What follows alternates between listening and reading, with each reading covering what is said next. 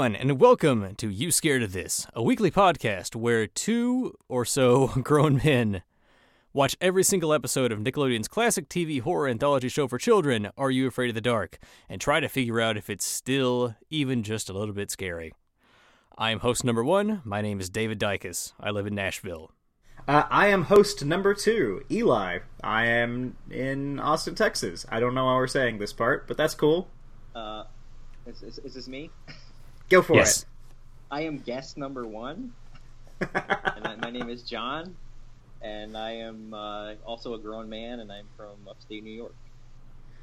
That's right. Hello, John. We've got John with us. Horror author and friend of the show is here to record this episode and talk about the unexpected... Is it unexpected guest or unexpected visitor? The tale of the unexpected visitor. Yeah, I've already forgotten. I guess I am an unexpected... Well, I am an expected visitor here. Not for the listeners at home. Yeah. Unexpected visitor to you, yeah. We timed this well. Yeah, this is thematically appropriate. So yeah, congratulations, John, on being the first male special guest host. Yeah, that's true. The first... Did you say male? Yeah. We have to specify because my wife did cover for Dykus in one episode. Oh, okay, guest host. Okay, because I was gonna say, I thought DJ and Jose were male, but they were, I guess, just guest interviewees. Yeah, they were just guests, I guess. Oh, okay, they were guests. I count the interviews as separate entities. Yeah, like that's a different part of the brand. They are male. I am male as well. Yeah, they are male. You fall into the male category with them, and also the author category with them. My wife is very separate from the other three of you because she's not a published author and is the only female. Is she an author though, or is she a writer? I mean, she'll get mad at me for saying she's not a published author because she does like a lot of marketing stuff, but it's not like you can buy it on Amazon. She's a blogger. That's true. She is a blogger. Welcome to the show, John. Hey, thanks for having me. And I cannot wait to talk about the tale of the unexpected visitor. Does this title sound too similar to the Ghostly Guest, the tribute film that's coming up? Is that what it's called? Yeah. I feel like I'm going to mix that up. I'm going to mix up that and this as we continue to talk about the tribute film in the lead up to its release. I'm going to accidentally call it the Unexpected Guest or the Ghostly Visitor. They're both too generic. It's a pretty generic. Yeah, it's a really generic title. Yeah. Yeah, I didn't even recognize it when you suggested it. That could apply to almost any episode of this show. Yeah, this is the alt title for the Tale of the Manaha as well.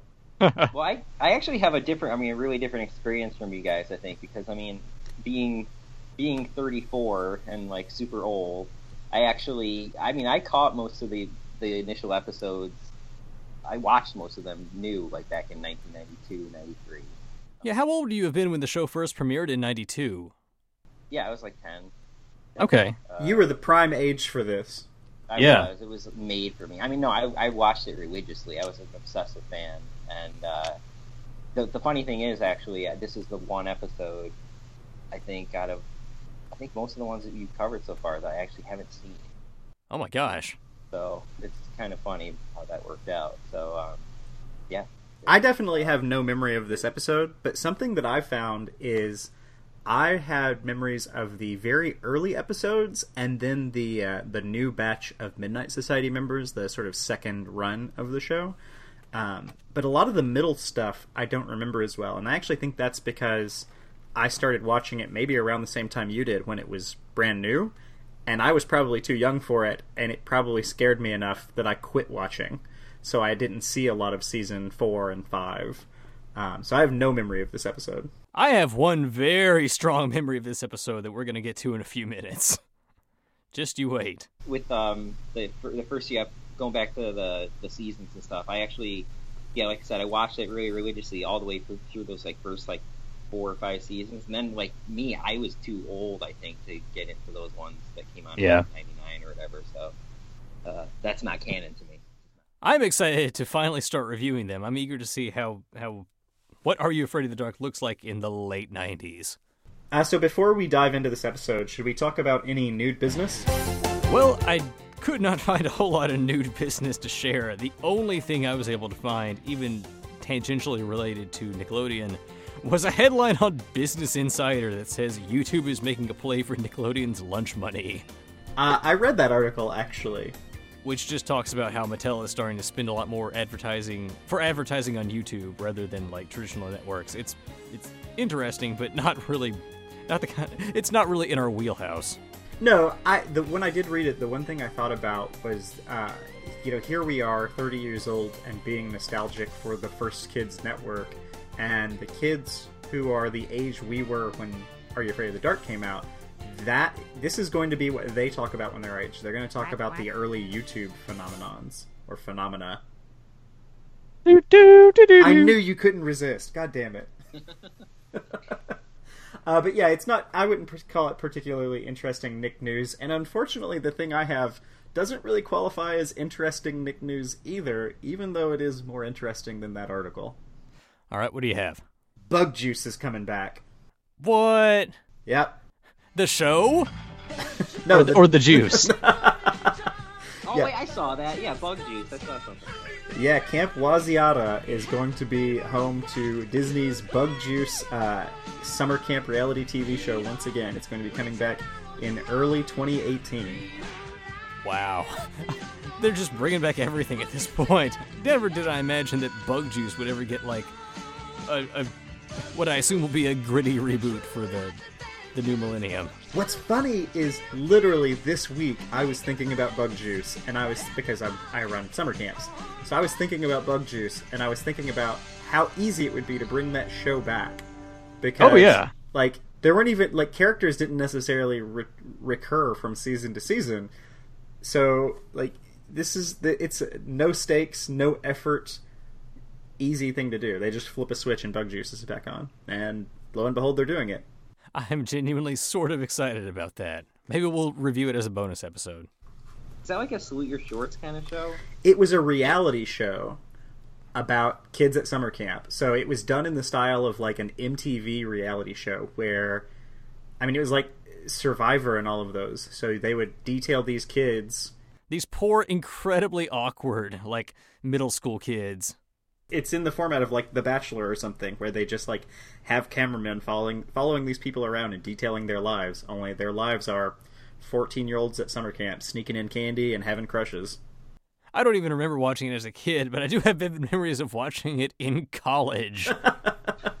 Yeah, I made you watch it with me on YouTube when we were probably 22 years... Yeah, we were 22. We were just turning 22 years old, and I made you watch Bug Juice with me. That was the summer we also watched Nemo's Adventure in Slumberland. That was when I was going through a weird nostalgic kick. That was a very weird summer. I think that was also the summer I watched The Calamari Wrestler. Oh, yeah. So good times. Throwing out things that I have no... I actually do know the Nemo reference, but all this other stuff, this is just... Yeah. I'm sorry. Thing that I can't relate with. It wasn't our intention to alienate you. I'm sorry. I feel really old. I'm gonna go have a hard candy right now. Well, in the mid 2000s, we were really into Homestar Runner, and so we just thought that like dealing in old pop culture references was social currency. So we just liked following weird, obscure nostalgia and stuff, which has probably led us to be the people we are today, I guess. It's a bad drug, but it's made me excited about the Bug Juice reboot. I mean, it's better than the present. But yeah, so we'll see what the Bug Juice reboot looks like when that comes out next. Will we still be doing this show when that comes out? By my estimate, we have about 6 months left of this. Well, no, I think we have a year left. Okay, we'll still be in here doing Are You Afraid of the Dark, or we'll be in what I'm in my mind calling the Erie, Indiana era. Right on.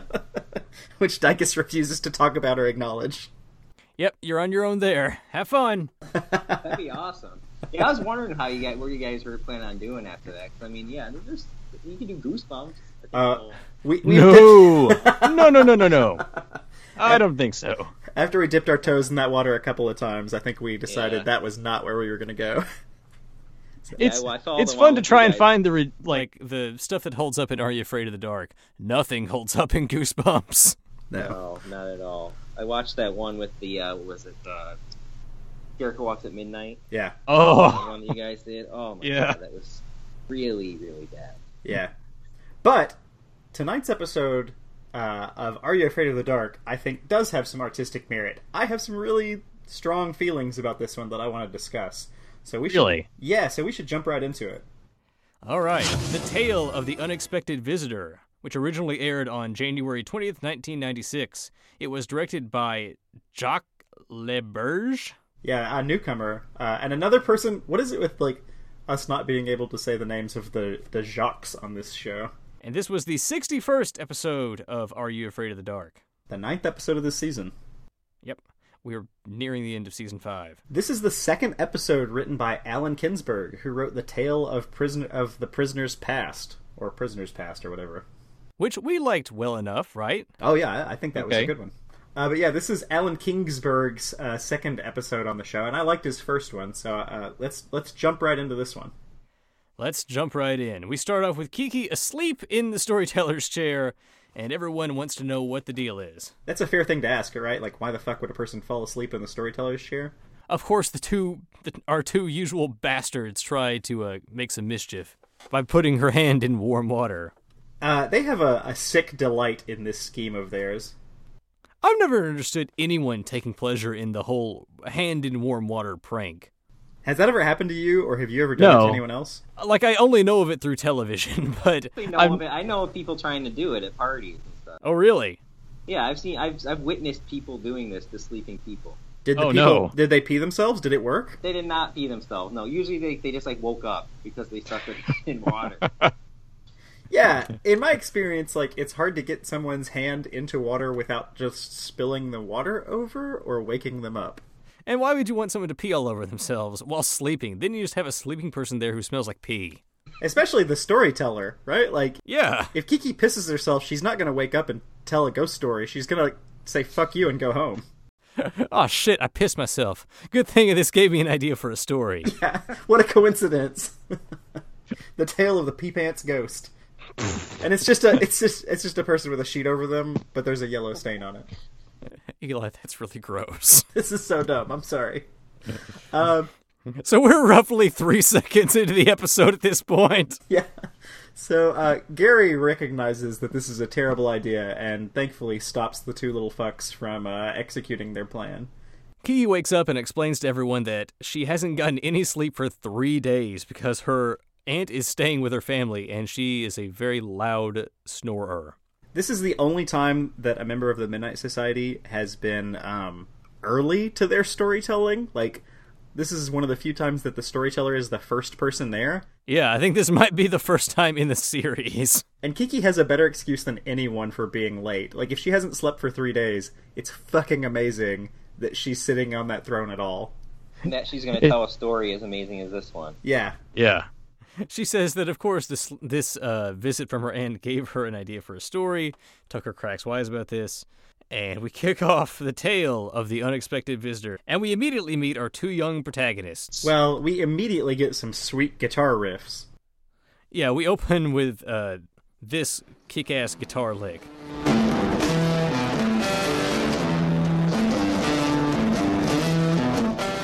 It's an alright riff. What does the kid call this after he plays it? Whoa, eclectic riff. Eclectic riff. Yeah, I don't know how a riff can be eclectic. It doesn't. I don't think that be word... eclectic. There needs to be a group of things or something. That word does not mean what he thinks it means. No, but just looking at this kid, I'm going to forgive him for not having the strongest use of vocabulary. He is a 90s combination of Bill and Ted, dressed in his best, Nirvana cosplay. Yeah. We meet our two young protagonists. The guy that we're referring to playing this eclectic riff, our grungy hero, is named Perch, which is not a real name. Isn't that a fish? No, a perch is something that you perch on. It's also a fish. Fuck you, I'm Googling this. You know, and actually, that made me think about things. Have you guys ever seen the the movie Buffy the Vampire Slayer? No. Well, there's actually Luke Perry plays this guy with like flannel who's all grungy, and his name is Puck. And isn't that like? And they say, "Oh, this sounds like a fish in it." And I just thought that could be a deliberate reference. Is there something with early '90s guys being named after fish? That was just in my own head. I don't know. Now I'm googling that too. But I don't know if did you guys look up this guy's IMDb? No, is he known for anything else? Well, his last credit was Beaten Suspect in 2003's A Guy Thing. Wait, so he's just a guy who got beat up? Yeah, he was a beaten suspect. Well, at least he went out on a high note. What an eclectic riff. So we meet Perch, and what's our uptight, nerdy asshole's name? Jeff. Man, like, Perch is supposed to be the cool one here, but I immediately related to Jeff way too much, and it made me sad. I don't think Perch is supposed to be the cool one. Perch is clearly an idiot. He is an idiot, yes. Like, Jeff is the hero of the day. The two of them are best friends, according to Kiki, which is surprising because they look like they should hate each other, based on, like, 90s stereotypes. Jeff looks like a nerd. Perch, again, looks like he's going to a Nirvana concert. But they are both musicians, and they've decided to start a band together. And Perch plays sweet guitar licks, and Jeff plays soothing electronic keyboard melodies. Play it like this.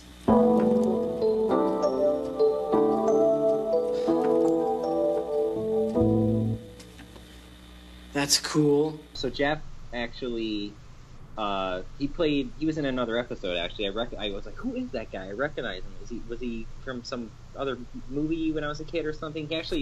He played in the Tale of the Water Demons. He was Dean. Cough up 65 cents. Great episode. He's always stuck with like the long-haired flannel with no sleeves kind of butthead characters. Ne'er-do-wells. So the two of them are rehearsing their music while they're babysitting Jeff's little brother. And they get bored and decide that they're going to sneak into Jeff's dad's incredibly awesome computer room. Like the control center from Jurassic Park that I guess they have in their basement. Yeah, we're told that Jeff's dad works on some sort of top secret project involving computers and deep space communication. Yeah, they say he can connect to any satellite he wants to, and the boys have decided they're going to use this ability to watch a pay-per-view illegally? Oh, man. Oh, man. All right, stop everything. I'm going to make the biggest random observation of crap in the foreground ever. For years, I knew there was a show on Nickelodeon that made a joke about an event called World War IV. You've told me about this. And as a kid, I thought that was the funniest joke ever. Because what happened to World War III? World War IV is an event so extreme they had to skip the third one. Like, yeah, I don't know why I latched onto that as a kid, but like, I thought it was hilarious. As an adult, I tried to figure out what it was from. I Googled it in every sort of like combination of words possible. It never turned up. I was convinced by the time I was in my late 20s that I just imagined it. Lo and fucking behold, Jeff pulls out the poster for World War IV. World War IV! Battle of the century! I had assumed that World War IV was a concert or a band or something. No. It is a professional wrestling pay-per-view. And that's what these two music nerds are going to hack into, like, the International Space Station to bounce the frequencies off of. They're going to illegally bootleg a wrestling pay-per-view event called World War IV. With apparently featuring Scott Hall and Bret the Hitman Hart, because they're just right fucking there. Oh, are they? Razor Ramon was on there. Yeah. I couldn't see the poster that well when I was watching it. You have to. It's only up for a second, but yeah, it's Scott Hall as Razor Ramon. This was pre-NWO, and Bret Hart, who's just labeled Hitman. 2 words. I couldn't believe that they had real wrestlers on there. I know! Pay for the rights for that? Is that like stock art? I don't know if they had like... Yeah, they were just like fuck it, no, we're gonna get away with this. I actually remember I don't remember why I was watching this, but I was watching some YouTube video or something about prop making for films, and they were interviewing a guy who worked on the original Lord of the Rings trilogy, and he talked about, and then he worked on the Hobbit trilogy. And so he was talking about the difference, the jump in time that happened there, and he said that when he worked on the original Lord of the Rings trilogy, any detail on a costume or on a prop, any detail that was smaller than a quarter, you didn't have to do it, because no one would be able to see it. Like, the video quality was not high enough, but details smaller than a quarter mattered, so you didn't have to focus on them. And then by the time the new Hobbit trilogy came out, those rules were out the window, and every detail as small as you could make it mattered, because of how high quality the video was. So I have to assume that they just, when they were filming this episode, said, fuck it, we could use these guys because there are no stock photos of wrestlers, and no one's going to be able to see this. Like, they had to assume no one was going to see this when they made this episode, because it was going to be blasted out on old CRT TVs. Yeah, you're probably right. And the shot is only up for, like, less than a second. Yeah. I'm pretty sure this whole World War IV thing is a reference to WCW had a pay-per-view called World War III. Yep. Which was a terrible idea. It was a show that had 60 wrestlers in 3 different rings at the same time. Man, you shit on WCW so much. I loved WCW back in the day. That's a fucking great idea. More wrestlers is better, Dykus. It's solid math. But here we are with World War IV with Bret Hart and Razor Ramon. I guess they're going to fight with stones and sticks. Yeah, that's how World War IV is. Which is also not surprising for wrestling. Foreign objects. Yeah, I'd actually like to see that. I don't know what weapons World War III will be fought with, but World War IV will be fought in the square circle. I don't know how many rings World War III will be fought with, but World War IV will probably be fought with 4. So the guys use the dad's supercomputer terminal here, which I am even now still jealous of. They're using it to hack into this wrestling pay-per-view, and Perch is taking this time to spy through Jeff's dad's secret documents. Yeah, he comes across a file called the Peabody Project. He brings it up to Jeff, and Jeff says it's confidential, we're not supposed to know anything about that. And then Jeff's little brother starts bugging them. I thought for a minute that we were going to get, like, a butthead little sibling. Kind of like what we had in Laughing in the Dark. Yeah. I don't know if I'd go so far as to call him a shit like the kid from the Chameleons, but this 9-year-old kid comes in and decides he's going to blackmail his brother. With a banana split. With a banana split. That's what it's going to cost to keep his mouth shut and not tell their parents. Like, your brother has just broken into top secret documents in the basement you're not allowed to go into. You lack imagination, child. Yeah, you could ring this guy for everything he's got. What I thought was funny with these computers, I mean, you're saying, like, this looks awesome, this computer setup? Like, I mean, this looks like something I would used to play, like, Wolfenstein 3D with. Yeah, that's what I'm saying. Okay, well, I guess that is pretty awesome. You don't know me, but I have a shit ton of, like, old computer hardware just piled around me right now. I'm in like an anime-looking situation where I'm in a dark room with just multiple towers stacked up around me as wish fulfillment from my childhood. My wife is very annoyed by it. So Jeff leaves to go make this ransom banana split, leaving Lurch to his own devices in the computer room. Lurch? So Perch decides that he's going to open up this file about the Peabody Project, and he's reading about how Jeff's dad is involved in deep space communication stuff. And apparently all you have to do is go into the computer's terminal and type the word Peabody into the F drive, and you'll... Yeah, an uncrackable password. Yeah. The name of the project on the main drive of the computer, and it'll spin a satellite in their yard, and you'll get to talk to aliens. Yeah. Perch he looks away from the computer and inputs some random numbers into the coordinates. And when it asks for a message to blast out, he plays a simplified version of the song they were playing in the room.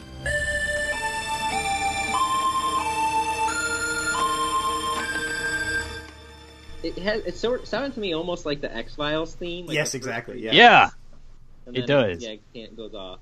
Yeah, they missed a golden opportunity by not getting as close to that as they could without getting sued. Do we ever establish why the fuck there's a synthesizer in his dad's SETI communication room? Nope. It reminds me of when on The Critic they watched a clip from the movie Arthur 2, and Arthur is like, "Oh look, a piano," and he's in a doctor's office, and he just turns and there's a piano there. Like, I couldn't figure out why this keyboard is. I guess that's also what the dad is doing, is just sending out music notes into space, which I guess is maybe a real thing that like deep space weirdos do. I don't know. Well, it's also like a reference to like Close Encounters of the Third Kind, right? Oh yeah. The whole idea of playing like a series of musical notes and making contact with aliens. See, I don't know if that's like a super too dated of a reference, but no. Well, you know, you and I were talking. Well, we were talking before the recording about Midsummer Scream, and of course, Ron talks about how they deliberately put as many references to like classic horror and science fiction as they could into the show. So of course, that has to be what it is. I bet. Cool. I feel dumb for missing that now. What would compel Perch to do this? We may never know, but he sends out this message, and somebody responds. Much to his surprise, Perch scrambles, he tries to shut down the entire computer. They narrowly avoid detection from Jeff's parents, who wander back into the house around that time. I have in my notes that Perch plays this song, the kids freak out, and then Bill and Melinda Gates come home and get suspicious. Oh my god, are you them. serious? Are you serious right now? That... I wrote Bill and Melinda Gates as well. Yeah. I need to send you. I'll send you a screenshot right now. I literally wrote that. No, we believe you. It's an uncanny, like, just like they were ripping off X-Files, this episode is just rife with, like, 90s, like, head nods, because they definitely tried to make this dad look like, it's like, oh, a guy who works with computers. Well, there's only one person who does that, I guess. Yeah, the parents come home and they get mad at the boys for feeding Jeff's younger brother ice cream. Do we even know Jeff's brother's name? Yeah, they mentioned it once, but I didn't take a note of it. The dog's name is Montana, which I wondered if that was a reference to Joe Montana, because the dog is always holding a football in his mouth. I couldn't figure out, like, why that... Maybe that was just me. That night, Montana, the dog, hears a loud noise from outside as a light flies through the sky past the window. Dog runs out, but is captured by first-person monster cam, which drops a weird glowy spider web on top of it. This is like the third episode in a row where we've gotten first-person monster cam, right? I don't know if we just never noticed it before, but yeah, it's unavoidable in these season 5 episodes. I genuinely think that they've just gotten like a better budget, and so they have cheaper, like, lighter weight cameras that are easier to move around. So we're getting more steady monster cam now. Yeah, I think they got a steady cam, and so we're getting more Jaws footage. I also think this is another Spielberg reference that just completely reminded me of E.T.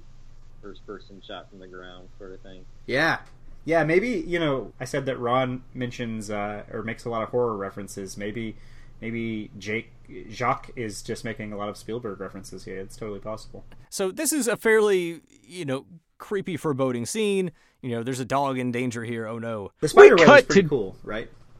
Yeah, it's done.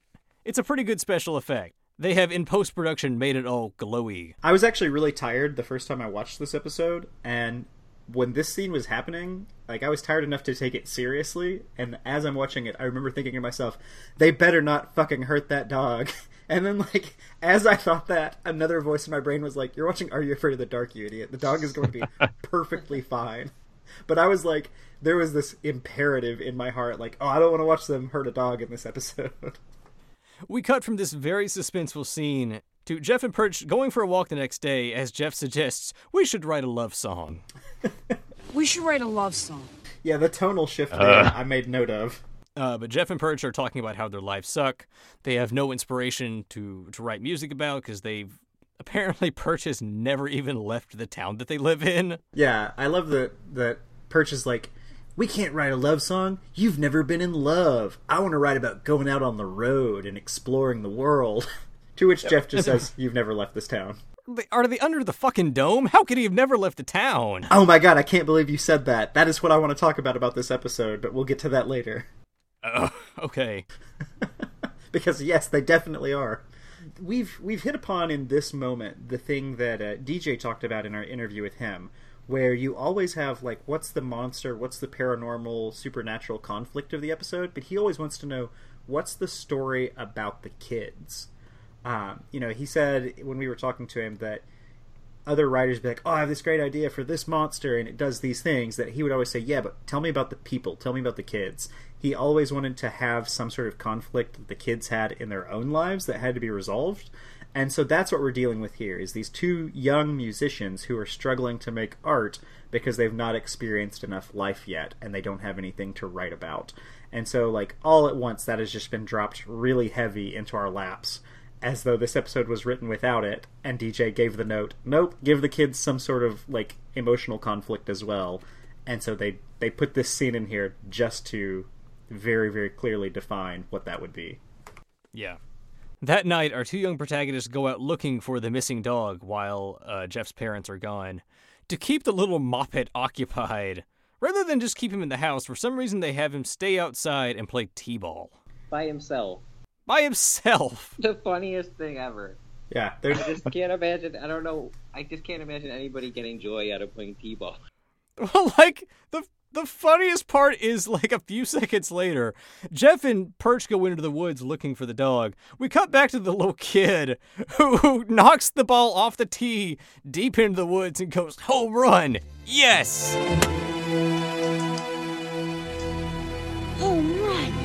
Yes. Like, first of all, that's not an accomplishment. You hit it off a tee. Alone. And second, what are you so happy about? Now you've got to go into the woods and get your ball back. Like, there is no world in which if I tried to follow my older brother into the woods at night and he told me just to stay in the yard alone, that would have happened, right? Like, I would have gone into the house and locked the door because I was scared, or I would have said, fuck you, and followed him into the woods. But there's no world where I just sit in the yard and play t-ball alone. I also wish that we could have seen, like, a shot of the neighbors peeking through their blinds. Like, what the hell is that kid doing? Abner, come look! The boy's playing t-ball by himself! Like, I wish someone would have called out how stupid this was. While he's out in the woods trying to retrieve his t-ball, do you call it a t-ball when you're... It's not a baseball at that point, right? I don't know. Well, It's just a ball, because we have the tee, and then you have the ball. Yeah. I think t-ball is just the name of the sport. Yeah, it's not... I don't know. Would you call the ball and kickball a kickball or just the ball? Yeah, you call that kickball. I guess you could call it t-ball then, because you call football. This is definitely what our listeners came here for, too. So he goes into the woods to find this ball, and one of those freaky-ass spider webs pops up behind him. And once again, I really liked it. Yeah, we get a big scream take as this kid is abducted by the first-person monster.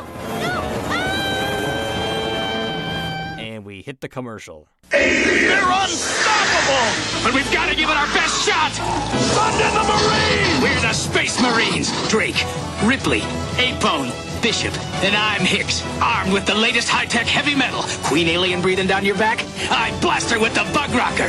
Button heads with a bull alien? Ripley frags him with the turbo torch. Alien invasion problem? Send in the Marines.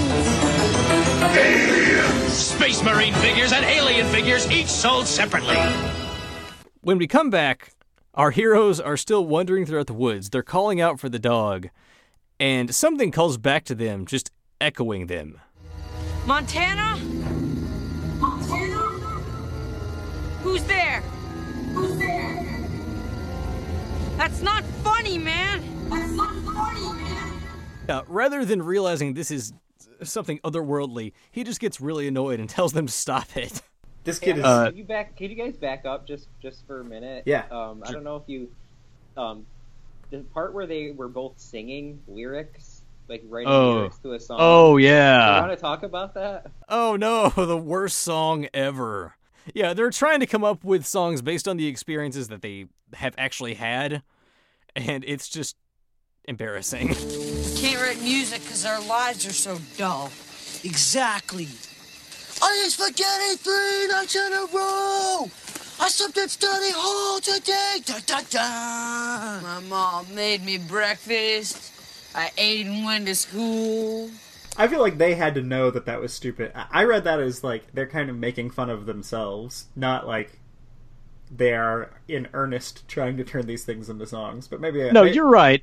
You're right. It's self-deprecating, but it's still really bad. Yeah, I can't imagine being a teenager recording this scene and not being embarrassed. Speaking of adults embarrassing kids. Jeff was like, my mom made me breakfast, I ate it and went to school. Yeah. And then Perch, I don't know if this is correct or not, but what I got was Perch says, "We're lost in a dweeb-like comfort zone wasteland." We're lost, Sherman. Lost in a dweeb-like comfort zone wasteland. He's doing a Beck style, just like freeform word association 90s it's song. sort of what it's like. He's super into Beck, I bet. He predated Beck, I guess. Yeah. So they sing their song, they shout at these echoes for a little while, they come across the giant glowy spider webs. Which is not enough to get them to turn around for some fucking reason. No, for two kids who have never experienced the outside world, they are just not at all fazed by this alien technology. Yeah, they got some brass cojones. They just walk past this spider web like, oh yeah, that's just a thing that happens in the woods by Jeff's house. Whoa, Sherman. You got some serious spiders here. But they keep going, and the next artifact that they find that is clearly not of this earth is a big freestanding door right in the middle of the woods. Yeah, they walk up to this giant door that at first I thought was a part of a spaceship, and I just wasn't seeing the spaceship. But Yeah. But no, it's just like a box. It's like the monolith in 2001, except there's a door in the middle of it. Yeah, and It's they kind silver. of walk around it. And they manage to open the door. They throw a stick inside. Or no, they throw the little toy football inside, and something throws it back at them. Then they poke a That stick light at it. Right? actually that he presses on the side. You know those lights that you can buy, then like put them like in a. Well, I guess you can put them in anyway, in a hallway, anywhere. You like just stick them to the wall. Yeah, like a And tap they, light. Can be like yeah, that's kind of what it looked like. It looked like just like a tap light. Yeah, That I he think pressed. it's not the best production value because that's immediately what I thought of as well. As Yeah. I liked the design of this door. Like it's for Are You Afraid of the Dark? By its standards, it's a kind of a neat practical effect. Like someone actually built this. The door is cool, and it's cool for a couple of reasons. Like we said, the fact that you don't see the ship, it's just the door by itself, is weird. And the fact that it looks like it's made of stone almost also makes it interesting, because when you think of aliens, like the fact that they're playing with materials that you wouldn't think of for a spaceship is cool. The door itself is segmented, like it pulls down into itself rather than lifting up. So there's a lot of sort of just slightly off-kilter things about this design that actually do make it interesting. And then it has a tap light on it. But yeah, they throw the dog toy in. It's thrown back. They decide that's enough paranormal shit for now, and they go back to check on the younger brother. Lo and behold, he's gone. They go look for him in the house. Somehow, the giant supercomputer has turned itself on. Jeff goes to check, and he finds a series of incoming messages from something that's been approaching Earth, and it's been broadcasting a weird, like, atonal four-note melody over and over again. What's that mean? So, as this is happening, Perch searches the house. He gets trapped in one of the giant glowy webs inside the house. While at the same time, Jeff gets another incoming transmission, and holy shit, it's another alien, and it's almost here. After Perch gets caught inside of the web, and Jeff realizes that another alien is coming, he, for some reason, just gets up the nerve to run out and confront this thing. I don't know why. If it was scary before, I don't know why two aliens is not going to scare you more. Like, I wouldn't go outside. But he runs out to this thing and decides he's going to head inside. Well, he realizes that they've captured everyone else in the house. We get a really protracted sequence of him testing the waters of this door, and then he just throws himself in. I kind of liked the design of this alien ship. We get yet another Are You Afraid of the Dark alien interior. This is a circular room with, I think, like just light tubes, like fluorescent bulbs, Yeah, lining the walls. Perch and Bobby and Montana are all trapped inside of some sort of weird, like, crystal force field things that Jeff can't break with his stick. he didn't plan for anything so strong that he couldn't break through it with a stick. Who does? But Perch is inside one of these tubes. Perch is clearly dying. He tells... How does he know what he knows at this point? There's no possible way he can know what he knows. Yeah. Perch tells Jeff that it's all controlled by sound, and the pods will open if he plays a D sharp. How he knows this is never revealed. Were there perhaps aliens that like came inside and like put them in these tubes, and he witnessed them accessing some kind of technology by playing a D sharp. There must be, there must knows be a something D like sharp. that. I mean, I'm the one that called it out in the first place, so obviously I have a bone to pick with it as well. But for some reason, Perch knows that if you play a D sharp, the pod will open. So Jeff runs back inside, gets his boombox, records a D sharp off of the keyboard, and runs back and sets his brother and his best friend and his dog free.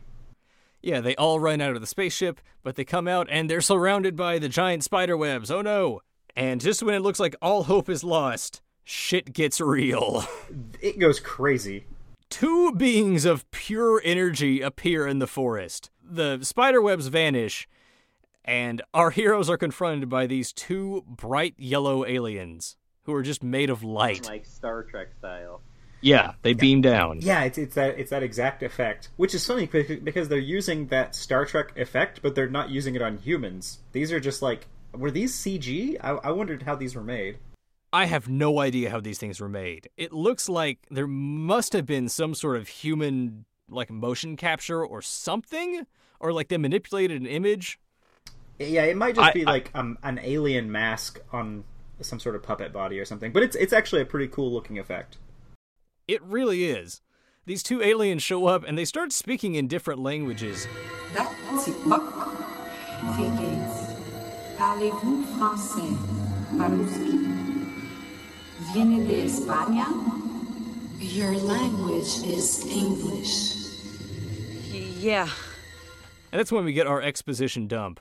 The larger of the 2 aliens explains that the other one is her son. The son heard the random 4-note melody that Perch broadcast into space, and it turns out, not only did it happen to reach these aliens, but that sequence of notes translates to the phrase, "We are toys," in their language. So this little kid alien got a message from across space saying, "Hey, we're toys."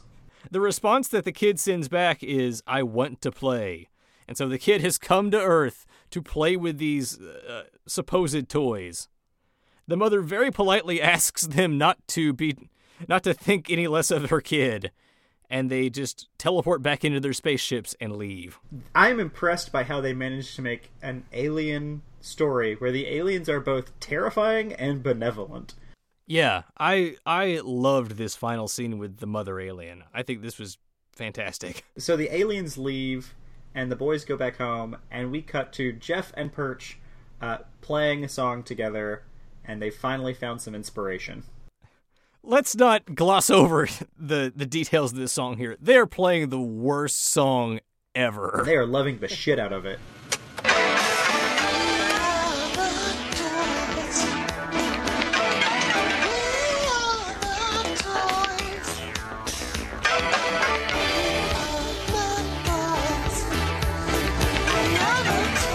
Like, they clearly should not be collaborating. Their musical styles are just, they don't mix. It's like, you guys know the end of Bill and Ted's Excellent Adventure? Yeah. Yeah. You know how I guess their music saves the world in the end, Yeah. or like the civilization's based off of them. This is like the exact opposite of that. They caused a war. They caused the aliens' planet to blow up. The aliens come back and they're like, "Oh, fuck this." It's the Independence Day aliens. Yeah. So, and I think Kiki in her, in her narration says the guys didn't get in trouble because the dad was so happy the Peabody Project worked. Yeah. So the dad knows they contacted aliens. Yes. Okay. And there are no ramifications for that. He's just like, Yeah. "Oh, that's cool. You boys continue with your music." Kiki definitely needs to workshop that ending, but no one else seems to think so. Everyone applauds her efforts. Yeah, we get a great ending here with the Midnight Society. As one by one, the members leave, and Kiki asks each one of them if she can come and stay at their house. Sam says no, Betty says no, Gary and Tucker say no, which leaves her with the one remaining member of the Midnight Society. She turns to Stig, who's just looking at her with a creepy, knowing smile. What's the name of the song from Ferris Bueller's? Oh, yeah. Yeah, cue that. I love the relationship that's developing between Kiki and Stig. Kiki and Stig are the new Frank and Eric. Are you Yeah. shipping them? Are you shipping Kiki and Stig? I'm totally shipping Kiki and Stig. I could get on board with that. And then we get our Rockin' Awesome theme song. Rockin' awesome theme song. John, now you say it. Oh, Rockin' Awesome theme song.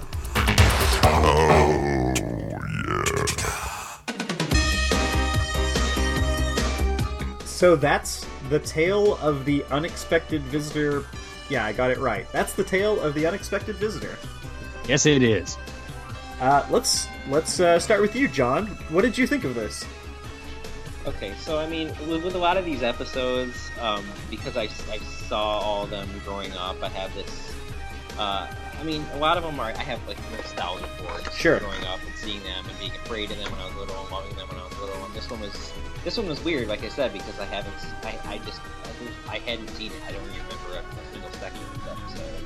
So I didn't have the whole nostalgia sort of to hold things up for me when things maybe weren't too great. But I don't know. I actually was pleasantly surprised by this episode. I thought it was pretty, I think, original in terms of the actual. I mean, we don't get a lot of alien episodes in the series, and I don't know. I thought the music concept was cool. The spiderwebs, the effects were cool. The character, the acting. Perch was a terrible actor. Yes. And Agreed. But overall, I don't know. Do you want me to give a yay or nay on it, or just No. Well, we'll ask the question in just a question. second. You ask the question. But yeah, but overall, I think it was an all right episode. I'm not like in love with it, but yeah, this is not. I would recommend it. Yeah. It's weird. Is this the first Alien episode that we've gotten on this show where the aliens weren't just humans, and the idea is that they are disguised as humans? Like, have we ever had an episode where the aliens are just straight up like fucking aliens? Well, the tourists in The Tale of the Closet Keepers, the awesome gas mask family. Yeah, I guess so. Oh yeah, those are aliens. And I guess in 13th Floor, the girl takes off her mask at the end, and we do see the aliens there. But this is, I don't know, the aliens felt much more alien in this episode than they have in previous episodes. They don't speak until the very end, they don't speak English. They're not like disguising themselves as people in any way whatsoever. So this feels a lot more like a traditional sci-fi. I mean, you referenced Close Encounters and E.T. This definitely feels more like those than any of the other Alien episodes that we've gotten, and I think that's a really interesting thing about it. What did you guys think of the actual? I mean, because it wasn't like a horror episode, and you didn't see the aliens until the very end of the episode. What did you guys think of that? I think that's the only way you could have made this episode even remotely scary. If you're a kid who's scared of the idea of aliens, and the plot of this episode ends with the aliens were nice, they were a mother and child, I think the only way you can have any scary moments in it is by withholding the aliens for as long as you can. Mm-hmm. Yeah, and I agree. I guess there was no other way to do it than that. And also, like, we talked a lot about the effects here. I think that they were probably pretty limited in the ways that they could show those aliens if they wanted them to look like they did. Like, I bet it wouldn't have been easy to have them in a lot of scenes or have them moving around a whole bunch. So it seems like a practical choice, but also artistically it doesn't seem like a bad one to sort of Jaws it and not show the monster very much. It's such a distinct, like, eye-catching visual effect. Like, I can understand why they want to save it for the end. Like, if we had seen them, if we'd gotten a glimpse of them, like, at the halfway point and then come back to them at the end, like, it wouldn't have had the same impact. But when you finally see them and they're rendered in this, whatever method they used to do the aliens, I'm actually glad they made us wait for it. Which is funny because structurally that's really similar to The Tale of the Fire Ghost, where you have an antagonist that you don't really see in its true form until the very end, and don't really see for the first part of the episode at all. But the spectacular effect does not actually save it. It's like the Fire Ghost is the Neville Longbottom to this episode's Harry Potter. Yeah. Can we talk about Under the Dome? I don't want to spoil Under the Dome for anyone who has not read it. All right, listen. I haven't read it. Oh. We can't talk about Under the Dome. But you can. I don't care. Okay. If you don't want Under the Dome spoiled, maybe skip ahead a few minutes and try to avoid this. But like, this is the plot of Under the Dome, right? Yeah. Well, I mean, Under the Dome takes it in a much more extreme direction. But yeah, the same concept of like something weird is happening, and it turns out it's an alien that's just toying with humans because it thinks that they're playthings. Like, oh, really? Under the Dome. I'm sorry, John. I hope you don't mind, but I'm just going to spoil that book for you. Just go crazy. And I will say, it's a good book. The plot of Under the Dome is that a small town gets put under a glass dome, like a snow globe, and they're trapped inside of this force field, and they don't know why, and they have to figure out why before they run out of food and oxygen, and everyone kills each other. It turns out it's just an alien child from across the universe who has he's basically watching our planet through his iPad or something. That's a really simplified version of it, but he's just playing with humanity because he doesn't think that they are a sophisticated enough race to care about, and so he just basically plucks up these people as toys and plays with them. And just like in this episode, it ends with the humans sort of pleading with this greater intelligence and letting them know, no, we are not toys. Please let us just live. And then they're like, oh, sorry, and leave. Did Stephen King rip off The Unexpected Visitor? Stephen King pulled a real M. Night Shyamalan. He actually pulled it, though, unlike M. Night Shyamalan. And he also ripped off the Simpsons movie? Oh, yeah? The Simpsons movie ripped off Under the Dome. No. Or did it? What's the timeline there? Simpsons movie is 10 years old this month. Under the Dome is less. Oh, well, Yeah, by the way, let's talk about that for a second. Simpsons. Somebody ripped off someone here. The book is from 2009. Simpsons movie was from 2007. Okay, Looks like Matt Groening and Stephen King owe DJ McHale some money. Yeah. Yes. But yeah, I thought that was, as I was watching this, that was kind of blowing my mind how similar those things are. And knowing the guys from Are You Afraid of the Dark, there's probably some other, precedent that they were referencing as well. Stephen King in 2008 had a major drug relapse, watched the Simpsons movie, and then happened to flip over to this episode of Are You Afraid of the Dark and got to work on his computer. I'll do it. Good for him. But that speaks to how much I liked this episode, actually, because I think that Under the Dome is good, too. So, enjoy both of those. I liked this episode a lot more than The Tale of the Manaha. I'm not sure if it's actually a better episode, necessarily. I mean, I guess it is, but, I feel like this was another episode where it's a bunch of kids just kind of running back and forth from point A to point B, but it had so much more, character to it. Yeah, I think that's the exact right word. Yeah, this episode had a lot of character to it. It had the really unique-looking aliens, the terrible song at the end, all of Perch's goofy, stonerisms that he says, World War IV!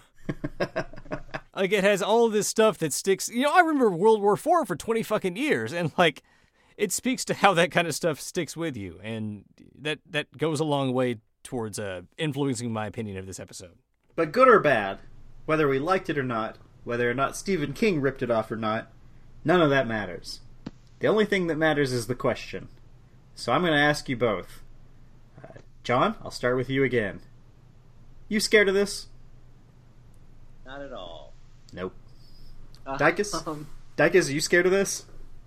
I will echo John here. Not at all. Me neither. Not a scary episode. Do you think they even intended for it to be a scary episode?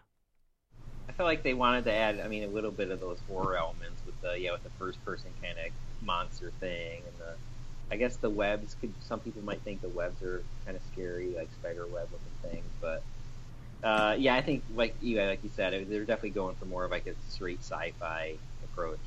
Yeah, this feels more like an adventure that they added some horror flavor to than an actual horror. Yeah. Like maybe like an Indiana Jones type thing, where the point is not to be scary, but if some of the stuff that happens is scary along the way, that was fine. Yeah. Good analogy.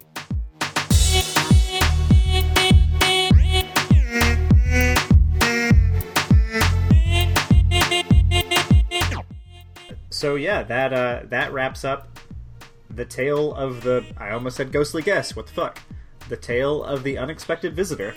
So that means next week we will be talking about episode number 62 of Are You Afraid of the Dark? The Tale of the Vacant Lot. Which is going to be directed by Laurette LeBlanc. And it's going to be a Kiki story. Again, back to back. Which means we get to check and see whether or not they reference the fact that she'll have told 2 stories in a row. And once again, we have a title that doesn't sound at all scary. That's a good point. We should see if she is still tired. Like, we talked about how much better they are at continuity in these later seasons, so that's a good point. Whether or not Kiki will still be tired. Kiki hasn't slept for 10 days. Or alternately, Kiki and Stig have gotten very close.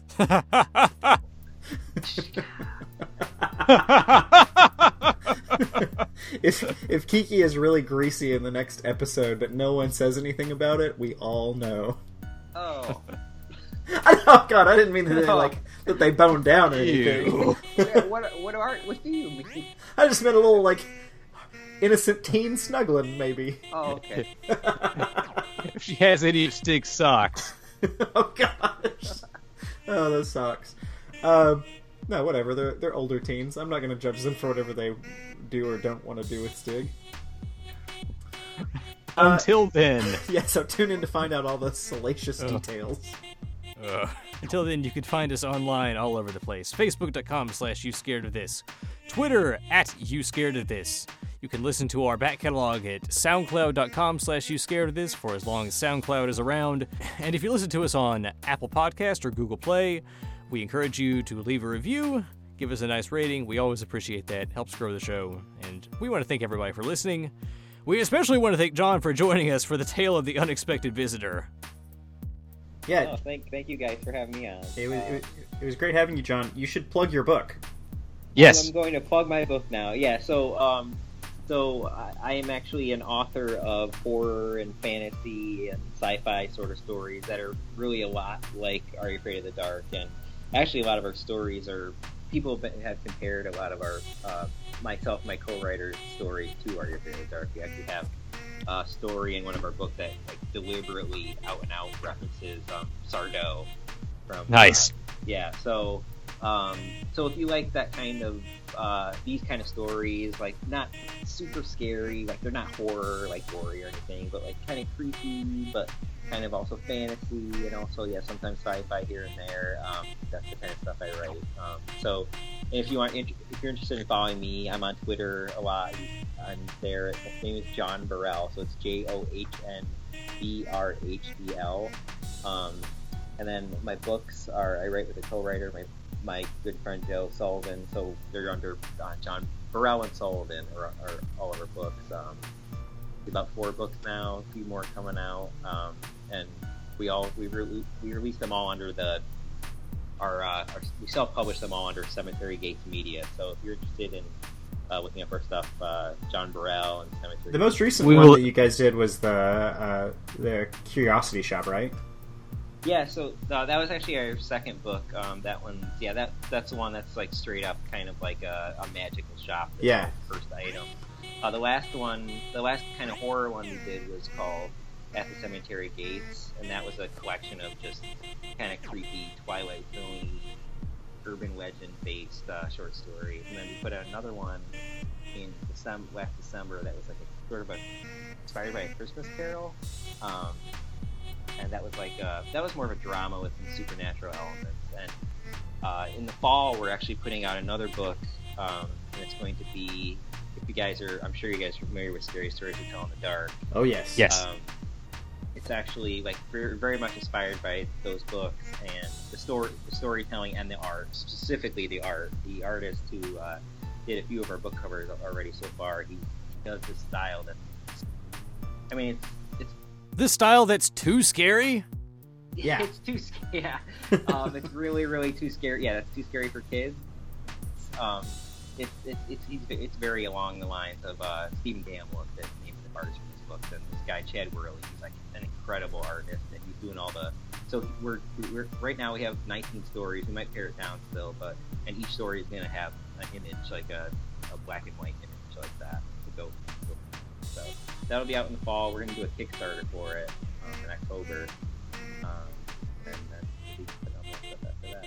We'll have to have you back on when you when the Kickstarter is happening. That'd be around the same time that the Ghostly Guest is coming out. So maybe we can have you back on during our Ghostly Guest review episode, and we can talk about the Kickstarter.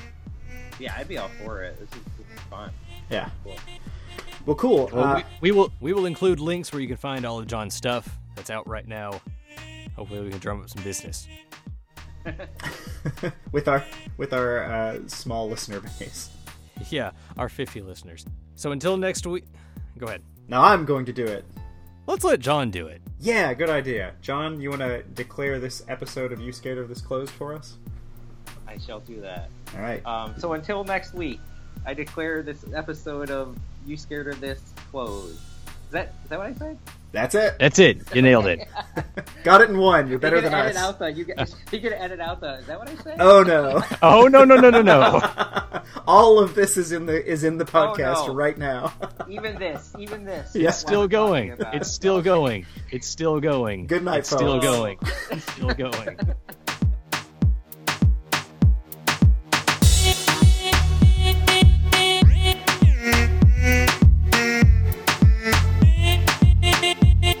It's still going. It's still going. It's still going. I'm walking away from the mic.